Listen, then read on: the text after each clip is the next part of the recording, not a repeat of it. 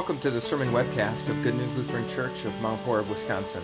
The following sermon was preached on Sunday, June 9th, 2019, on the basis of John 14, verses 23 through 27. Who do you think has had the biggest influence on your life? Thomas Edison, Alexander Graham Bell, Henry Ford, Steve Jobs, or Jacques Derrida? I'm guessing that you recognize nearly all of those names and the tremendous impact that they have had on each and every one of your lives, except maybe that last one. Jacques Derrida was a 20th century French philosopher who completely changed the way that we think about words. See, before Derrida, there was this natural assumption that just about everyone held that words had the power to convey meaning. In other words, if someone had an idea that they wanted to share with other people, they could put that idea into words, and those words could successfully convey that meaning. But then Jacques Derrida came along and he said, words can't possibly do that. The second a person speaks or writes down a set of words, they lose control over those words, and the relationship between the words and the person who spoke or wrote them is lost, which means that the most important person for determining the meaning of a set of words is not the author who spoke or wrote them, but the person who reads them. Now, if all of that is a little bit abstract and ethereal for a Sunday morning, then consider this very concrete and very simple example of the influence Derrida has had in our world. Think of how many times you have been examining a set of words, and you have said, or even been asked to say, what those words mean to you. Maybe you were studying the Constitution in middle school social studies, or reading Shakespeare in high school literature, or even studying the Bible as part of a Bible class, and the matter in question was not what those words mean, but what those words mean to you. In other words, what your understanding, what your interpretation of those words was. All of that is due to Derrida's influence. In fact, if Derrida is right in his theory about words, then it really is hard to overstate the impact that would have on our lives. In fact, I want you to consider again that image that's on the front of your service folder today and all of the activities it portrays, all of the different activities that take up so much of our time day in and day out. Just think of how many of those activities involve words. The words that you speak in the interactions with your family in the morning when you get up, the music and the podcasts that you listen to on your commute, the text messages and the emails that you send and receive throughout the day, the memos and the reports that are exchanged at work, even the menu at your favorite place to grab lunch. All of it involves words, of course. And if those words have no inherent meaning in and of themselves, if their meaning is really only determined by someone else who gives them meaning, then anything that we would try to accomplish in our lives using words would sort of be pointless, wouldn't it? Well, thankfully today we're going to see that there is in fact more than this when it comes to words. We're going to see that words do in fact have power. In fact, there are some words that have divine power. Why? Because God himself has decided to do so much of what he does in our world and in our lives using words. Which means that anytime we want to tap into the power of God himself, we can do so using words. That's the beautiful truth we're going to see as we look at these verses from John chapter 14 this morning. We're going to see that God has bottled up his power in words. Jesus spoke these words to his disciples the night before he died, and Jesus' big message that evening was that he wasn't going to be around very much longer. He had just told the disciples that even after he went away, he wasn't going to leave them alone. He was going to send the Holy Spirit, and the Holy Spirit's job was to be Jesus' advocate in the world, to tell people about Jesus, to make Jesus known, to reveal Jesus to the people of the world. And yet Jesus also made it very clear that not everyone in the world would come to know Jesus through the work of the Holy Spirit, just some. Well, apparently one of Jesus' disciples was confused by this. And so he asked Jesus, why are you going to reveal yourself just to us and not to the whole world? Apparently, Jesus' disciples still had this idea that at some point Jesus would, or at the very least should, reveal himself to the whole world in this big, brilliant display of power and glory like lightning bolts coming down from heaven so that all the world would see. Jesus' answer to this question was to say that the Holy Spirit would reveal Jesus in the world, but that he would do so through words. Here's what Jesus said. He said, "Anyone who loves me will obey my teaching. My Father will love them, and we will come to them and make our home with them." Now, our translation there isn't very good. Better translated, Jesus said, if anyone loves me, they will hold on to my words. And when you hold on to my words, Jesus says, you are holding on to me. The Holy Spirit's job is to bring God and people as close together as they can possibly be, to bring God to people and people to God, so close, in fact, that Jesus describes it as though both of them are inhabiting the same house, both of them are living in the same place. That is the important work that the Holy Spirit was sent into this world to do, and Jesus' words make it very clear that the Holy Spirit has chosen to do that work through words. Now that means, of course, that not everyone will come to know Jesus. Not everyone will receive these blessings. Those very same words through which the Holy Spirit works can be ignored. They can be dismissed. They can be rejected. But think about what that means for your life. See, each and every day we are dependent on forces that are completely out of our control. Think, for example, about people and how much you depend on other people. Your children to behave.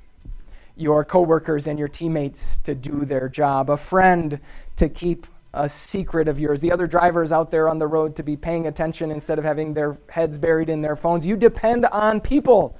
Can you control those people? We might like to sometimes, right? But we know that we can't. What about the economy? For the housing market to stay stable, for the stock market to continue to grow, for the job market to stay strong. Can you control any of that? What about the government? To set our tax rates, to decide when our sons and daughters are going to go off to war. What about the weather? We've got a couple big events coming up here at Good News. Well, we've got the parade today. We've got Taste of Mount Horeb coming up. We've got soccer camp in July. I sure hope the weather's good for all of that. Imagine if you're a farmer. Your entire livelihood depends on the weather. People, economy, government, weather. You can't control any of it. And yet there is a power, there is a force that you need in your life far more than any of those. It is the power and presence of God. You need God close at hand the way the Holy Spirit can do.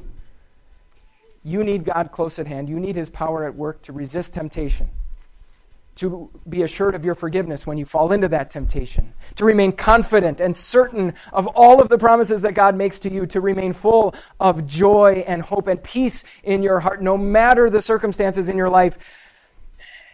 And the beautiful thing is that as much as you need all of that power in your life, you are in full control of that power. Why? Because God Himself has put you in control of that power. God has bottled up all of that power in words. It means that when you need an extra dose of the presence and power of God in your life, you don't need to just kind of sit back and wait for some random lightning bolt to come striking down from heaven. No, you know exactly where to turn. You've got that lightning bottled up. You've got all of the power of God bottled up in just 26 letters of the alphabet, ready and waiting whenever you need it. God has bottled up His power in words. And so just think of all of those things that we try and accomplish in our lives with words, all of which do in fact have power. How much more so ought we to be putting these words into practice, these words that have divine power? Just think if among all the words that we consume, all the words that we take in each and every day, if those words included God's words. What about the words that we have and use in conversation with our loved ones? What if those included God's words? What about the conversations we have with friends and neighbors who don't know God the way that we do? What if those included God's words? What if the music that we listen to and the songs that we sing included God's words? In fact, then we're really playing with power. I had shown this quotation in Bible class a couple of weeks ago. I wanted to show it to everyone. There was a Scottish political activist named Andrew Fletcher who said, "Let me write the songs of a nation. I don't care who writes its laws." So whether we're speaking or listening or singing, we have the power of God at our fingertips, ready and waiting whenever we want to put it into practice, because God himself has bottled up his power in words. But that leads to another important question. Which words? Even if someone were to grant the idea that God does in fact speak to human beings using words, that would by no means indicate that the person believes that God's words can be found in the place where we believe God's words can be found, namely the Bible. The authenticity and reliability of the Bible is almost universally called into question these days, you know that. And so even if we were to grant this idea that God speaks to people through words, the question would still remain, which words does he use? Thankfully, Jesus answers that question for us as well. He said to his disciples, "All this I have spoken while still with you. But the advocate, the Holy Spirit, whom the Father will send in my name, will teach you all things and will remind you of everything I have said to you." So Jesus is speaking to his disciples, this group of men who for the past 3 years had been following him around everywhere that he went, watching everything that he did, listening to everything that he said. And right before he goes back up into heaven, he says, the Holy Spirit will remind you of everything that you've seen and heard and teach you everything that you need to know. Why is that important? Well, when we read our Bibles, specifically the New Testament of those Bibles, the part of those Bibles that tells us all about everything that Jesus said and did and what that means for our lives, do you know who wrote down those words? These very disciples to whom Jesus was speaking. And where did their words come from, according to Jesus? They came from the Holy Spirit. They weren't their own words. They didn't just make them up. They didn't try and remember as best they could. They didn't take what was true and embellish it a little bit just to make it look a little bit better. No, the Holy Spirit gave them the very words to write down. And so when it comes to that question of, is the Bible trustworthy? Is the Bible reliable? It really comes down to a question that's more fundamental than that. Is Jesus trustworthy? Is Jesus reliable? Can we trust Jesus when he tells his disciples that the Holy Spirit would give them the words to write down in the Bible? And thankfully, we all know the answer to that question, right? In fact, even though it's no longer Easter, and you might be just a little bit out of practice, I'm guessing you still know the answer to that question. It's as simple as 7 words. Christ is risen. He is risen indeed. Jesus' resurrection is proof that he can be trusted in everything that he says, including when he says that the Holy Spirit would give these men the exact words that he wanted them to write down. And so it's not just that the Holy Spirit has chosen to work through words, the Holy Spirit has chosen through which words he's going to work.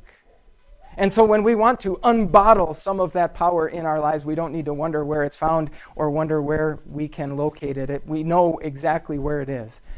In fact, the divine nature of those words sort of becomes obvious because they sound so different than the words we would expect God to say to us, the words that maybe come naturally to us. When God speaks to us in the Bible, he doesn't say things like, well, you do your best and then God will do the rest. He doesn't say things like, God helps those who help themselves.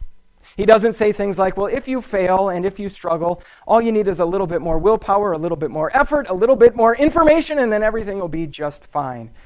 He doesn't give us 7 secrets to our best life now. He doesn't give us 5 keys to all the health, wealth, happiness, and success we could possibly ever imagine. No, God's words sound very, very different.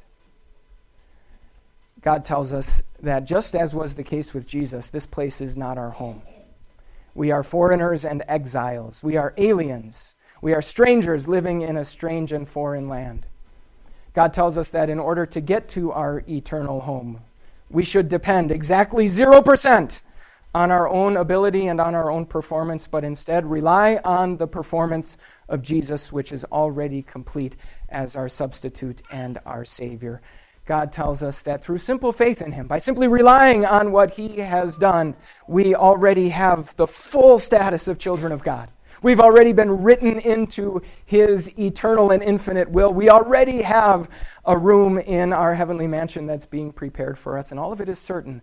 All of it is guaranteed. That's what it sounds like when God himself speaks to us in words. You know, it's not unusual to think that all of the life-giving power that we would need at any given moment would be all around us, and all we need to do is figure out how to harness it, how to tap into it. In fact, right now, when I turn on Netflix, one of the suggestions that keeps coming up is this movie called The Boy Who Harnessed the Wind. Have you seen this or heard about it? So it's about a boy, based on real events, a boy named William Kamkwamba. I hope I'm saying that right.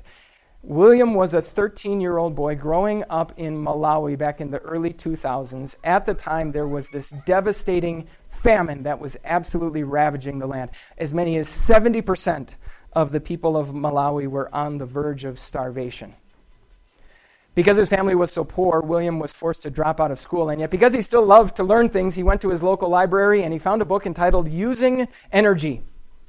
That book gave him an idea. He went to a local scrapyard, picked up a bunch of stuff that you and I would probably consider junk, and he used it to make a windmill.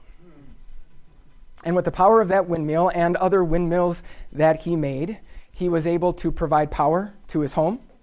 He was able to pump water, which provided irrigation and enabled his family to grow crops. In fact, pretty soon there was a line of people lining up at his doorstep looking for some of this power because they all wanted to charge up their cell phones that had died. Turns out all the power that they needed was all around them, and he just needed to figure out how to harness it, and he did so with a little bit of help from some words. It's a pretty incredible story, and yet I think the story that you and I are a part of is even better. That the power we need for our lives, the power and presence of God, is all around us all the time, and we just need to harness it. And thankfully, we don't even need to figure out how to do that for ourselves because God himself has made that clear. He has bottled up his power in words and has even told us which words his power is to be found in.